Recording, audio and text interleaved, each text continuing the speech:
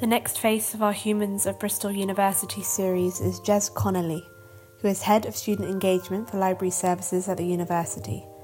We spoke in more detail about his role, his moonlighting as a film writer, and on engaging students in the wider city of Bristol. The nuts and bolts of what we actually do as a team within the service, we're responsible for the creation, the design and the production and the promotion of all of our sort of physical promotional material, so banners, posters, postcards. We also look after the digital signage content that you'll see on screens around the libraries. Beyond that side of things, we're definitely also involved in events, so open days, visit days. In the last year or two, there have been 4 new university staff kind of welcome days, sort of fairs, and then we go along to those and we sort of set up shop and promote our service really. So it's about getting out there. The other thing that we try to do is to sort of address those kind of key points in the typical student life cycle where we know there's a pressing need for as many of our users as possible to be aware of this or that element of the service, and at the same time try to elicit their kind of feedback on what we're here to do so that we can maximise and improve it. So things like the exam season, typically we do a lot around the vacations, so the users are prepped to know when we're going to be open over Christmas, Easter, etc., and what else they can do in that time. So yeah, the kind of key points in the student life cycle. That's our pattern of work effectively is dictated to a fair extent by that. I would say. What else? Social media worth knowing about. So I think I was looking back. We actually signed up to a Twitter. I think it was 2012 originally, which at that point we did that because we kind of thought it would be a good thing to do. In this day and age. We didn't really have a blueprint for what to use it for at that point. So we kind of stumbled around in the dark a little bit for a while. But after about 18 months or so, we kind of got a sense that, okay, we know what to do with this now. What I sort of think back to is that I've been to various conferences, and it was quite apparent that on a similar sort of timeline, similar sort of chronology, other institution libraries were doing exactly the same thing. But it would be good to be on Twitter, wouldn't it? Now that we're here, or what do we do? So I didn't feel so bad that we were totally focused at that point. But we are now, and I think we definitely hit our stride about 3 years ago, I would say. In that time, we've also gone on to Instagram, so that's been a bit of a hit for us. On Twitter, I'm led to understand that we've kind of not exactly gone viral as such, but we've definitely caught some interest at times. Usually, it's around amusing images that we've taken, tends to prove quite popular. The couple that I was thinking of were somebody returned a book and it was a copy of D.H. Lawrence's The Rainbow, and they decided to stick a photograph of Bungle and Zippy from the 1970s children's TV show Rainbow on the cover. So that's one of those interesting ones because it's amusing, but it also, by taking a photograph of that and putting it out through social media within the industry, if you want to call it that, arguably that's us endorsing the facing of library books, isn't it? So you take risks sometimes with social media, and that one paid off for us actually, and we kind of, it went quite well, and we got an awful lot of likes. Another one, which is even bigger than that, was, I'm going to get the details of this wrong now, but a colleague was reshelving a book in one of the libraries, and it was by, the author was Crosby, surname was Crosby, and the title of the book was something like Birds, Seeds and Animals, obviously from the Vet Science collection, I think, I could be wrong. Anyway, the reference is made to, you're probably aware of the band, but forgive me if you're not, Crosby, Stills, Nash and Young from the 70s, and he's showing my age now. No point. Anyway, so we kind of, the tweet went out with a photograph of the spine showing that Crosby, Seeds, Birds and Animals, whatever it was. and the tweet was obviously an early album by David Crosby before he met Stills, Nash and Young. And then the real David Crosby spotted this and retweeted it, and all of his fans were all over it like a rash. So we got an awful lot of light onto us for a period of time, which is interesting because, yeah, you don't expect that and you can't really predict it. That is the nature of social media. Yeah. But it was exhilarating and a little bit scary. The limelight. Because one thing we're absolutely determined to do is to try to keep what our social media output on a level of quite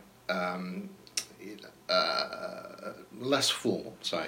I think that comes across, and that's really nice for students as well, to have that kind of that casual relationship with their library. We're really keen to keep that going, really, if we possibly can. It comes with these sort of risks, as I'm indicating, but I think it's a calculated risk, frankly. We do have, it might look like we're doing it kind of just really off the cuff, but we do have some very clear guidelines about how to do it, but some of it is a bit organic, so we take some chances a little bit. Sometimes it's good to just push a little bit, see what we can get away with. But it seems to have worked out okay, apart from 1 or 2 near misses, which I won't mention now, but we got through that, so yeah, we learn from these things. So yeah, social media has become a big part of what we do. Definitely that comes within the student engagement envelope. So if we now expand wider to kind of what you do outside of your job, with a very exciting book. Well, this, as it happens, a lot of what I do in my job revolves around articulating various things, obviously work-related matters, because we have to produce copy and content for the publications and the banners, etc., that we produce. So to some extent, my kind of sideline, which is in kind of principally non-fiction writing to date, can come into play quite usefully sometimes. I've done various writing things for quite a few years. My academic background is in film, not filmmaking, but film research, and so I've always tended to gravitate towards writing about cinema, really. My dad was a cinema manager for over 40 years, from just before the Second World War to 1980. He retired, did a long career in cinema, and so I think that's probably where it stems from, my general interest. So I started writing articles for an online magazine about 2008, 2009, to making a few connections and different publishers, and along with my wife, we co-edited 3 volumes in a book series called World Film Locations for Intellect, which is a Bristol-based publisher. It's a big series of books that they brought out over the last few years. So we did 3 of those. We covered, it's city locations typically, so it would be films made in those cities. And we did Dublin, Reykjavik, which is a difficult one because there aren't very many films made in Iceland at all, so small pool to pick from. And then we did Liverpool, which is quite a nice one to do. After that, I got in with a different publisher who started to bring out a series of books. So I don't know if you're familiar with the BFI Classics books. They're quite small, thin little books on particular films, and they've been running since the 1990s, I think. So this other publisher, it's not the BFI, but it's a different publisher, wanted to produce a similar look and feel series of books, but focusing on horror movies. So I brought out 2 of those. One was on the John Carpenter film The Thing from 1982, and one on a somewhat more eclectic one, which was 1945 British horror portmanteau film called Dead of Night. So 2 volumes in that series. That publisher is bringing out a different series, a similar but covering science fiction rather than horror. And I'm halfway through writing a book about a film called Seconds, which is a 1960s film with Rock Hudson, which is a very strange film. Not completed that one yet, but I'm just collaborating on somebody else to get them on finished off. So that's kind of my published work today, but I'm also now branching into fiction. I'm trying to put some feelers out through social media actually to see if I can get some work featured in some short story anthologies. So that's what I'm currently working on. That's really writing cool. wise. Yeah. So, but prior to that, my background was in art. I was an art student for many, many years back in the 1980s. I've worked for the university since 1990, by the way, so I'll go back on a scary thought. But before that, I was an art student for quite a few years. So visual art was my even earlier background to writing. I occasionally turn my hand to some artwork, but not very often these days. That's a really cool combination, coming from an art background and also wanting to write about film as well. Yeah, and you'll actually find that amongst the library staff there are quite a few creative people. With creative backgrounds, in fact, a member of my team, she's currently on maternity leave, Becky Pert. Last year she won I'm going to get this wrong now, but it was the Cheltenham First Novel Prize. It was the inaugural year, and her manuscript won it, basically. I hope she's going to come back once the book starts up. But no, so that's an amazing thing, and we have quite a few other people who are writers. We have somebody who's involved in graphic novel market. So yeah. There's a whole load of really talented people working for the library, and I think it's really, really nice to have that kind of arts and creative background to draw upon in terms of what we do as a service. Because I think the thing often with libraries is, to your average user, there is the potential for the service to be regarded as a little bit kind of dry but necessary, if you like. Absolutely. So we try and moisten it a little bit if we possibly can to make it interesting and engaging, hence student engagement. So that's quite a driver for us, and it helps to know that there are library colleagues out there who have the drive to get their teeth into something a bit more creative when called upon to do so. And I think this is kind of why I wanted to run this Humans of Bristol University, because I know the library, I was looking at the Instagram, the library does it occasionally, which is great. Yeah. But it's so nice for students to find out about these things, about kind of what without being kind of too personal about it and going into people's personal lives, but to know, like, for example, that you edit film series, like film students would be so interested in that, and knowing that people at the library are both practitioners as well as there to help them with being a student and bringing up their own creativity, especially in the context of Bristol, which is such a creative city in terms of film, in terms of visual art, in terms of theatre, and to like create that kind of cohesion between. It's not just the library as like kind of a faceless thing. These are people with so many creative interests. We're really keen to contribute to links between the city and the university in many ways. You're probably aware that was it 2017 Bristol had UNESCO City of Film status bestowed upon it. It's not really terribly widely known, which is really surprising. Not surprising, as in like it's surprising that people don't. I didn't know about that. This is it. So. I probably have to say on a purely personal basis, I'd really like to see how the university can do something around that. I'm working with my colleague who is subject librarian for TV and film to see if we can kind of forge some links between that department and what's going on with the UNESCO. So we're just working on it at the minute. Part of the way that may manifest itself in the coming weeks will be, we've just recently gained access to a new online film and TV content database called Canopy with a K, which actually includes full-length movies, documentaries, etc. So what we might do, we're kind of trying to work up a moment in time to kind of mark this UNESCO thing, but also use it to show some of this content to an audience using, some of the screening facilities that are around. That's a work in progress.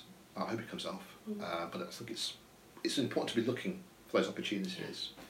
Which actually reminds me that, was it last year, maybe the year before last, I got in touch with the Student Union Film Society, and I said, if you're interested in somebody to come along and actually introduce a screening of a film, hello, I'm happy to do that. And so we organised a screening of The Thing in the Robin Hood pub. There's a room above the pub, and they got a projector and a screen and everything, and it was really good. It's quite funny, because I kind of assume with things like, that's a fairly high profile film, And I kind of thought, well, probably at least half the people who came along would probably have seen it, and they're probably there to think, oh yeah, it's a good film, isn't it? I'll watch it again. So the first thing that I said when I stood up to speak to everybody, and there's about 30 people there, so hands up who's seen this film already, and not a single hand went up. And I thought, oh, what have I done? Because I don't know if you've seen the film, no, but it's quite a gruesome film. Yeah. I think that also is to do with horror in general. It's quite an underrated genre, which is, it interests me that you're kind of bringing that to light as well, which is really cool. Yeah, well, it seems to be a genre that is manifesting all over the place. So there's, or like underrated in like the academic sense. People don't tend to see it as like as something that one would study, but like I think that's been broken down now, which is good. It definitely is, because you have gender issues coming through. So many, the full spectrum of issues that you see studied in film can be brought through just in horror, if you want to focus on that, which is what I do actually try to do. But when I did show them this film, we got to the end of it and the lights went up and I just looked and everyone's faces were white or green in some cases. It is such a gruesome film. So I thought, oh dear. Anyway, they seemed to enjoy it, so that was the main thing. But they didn't ask me back.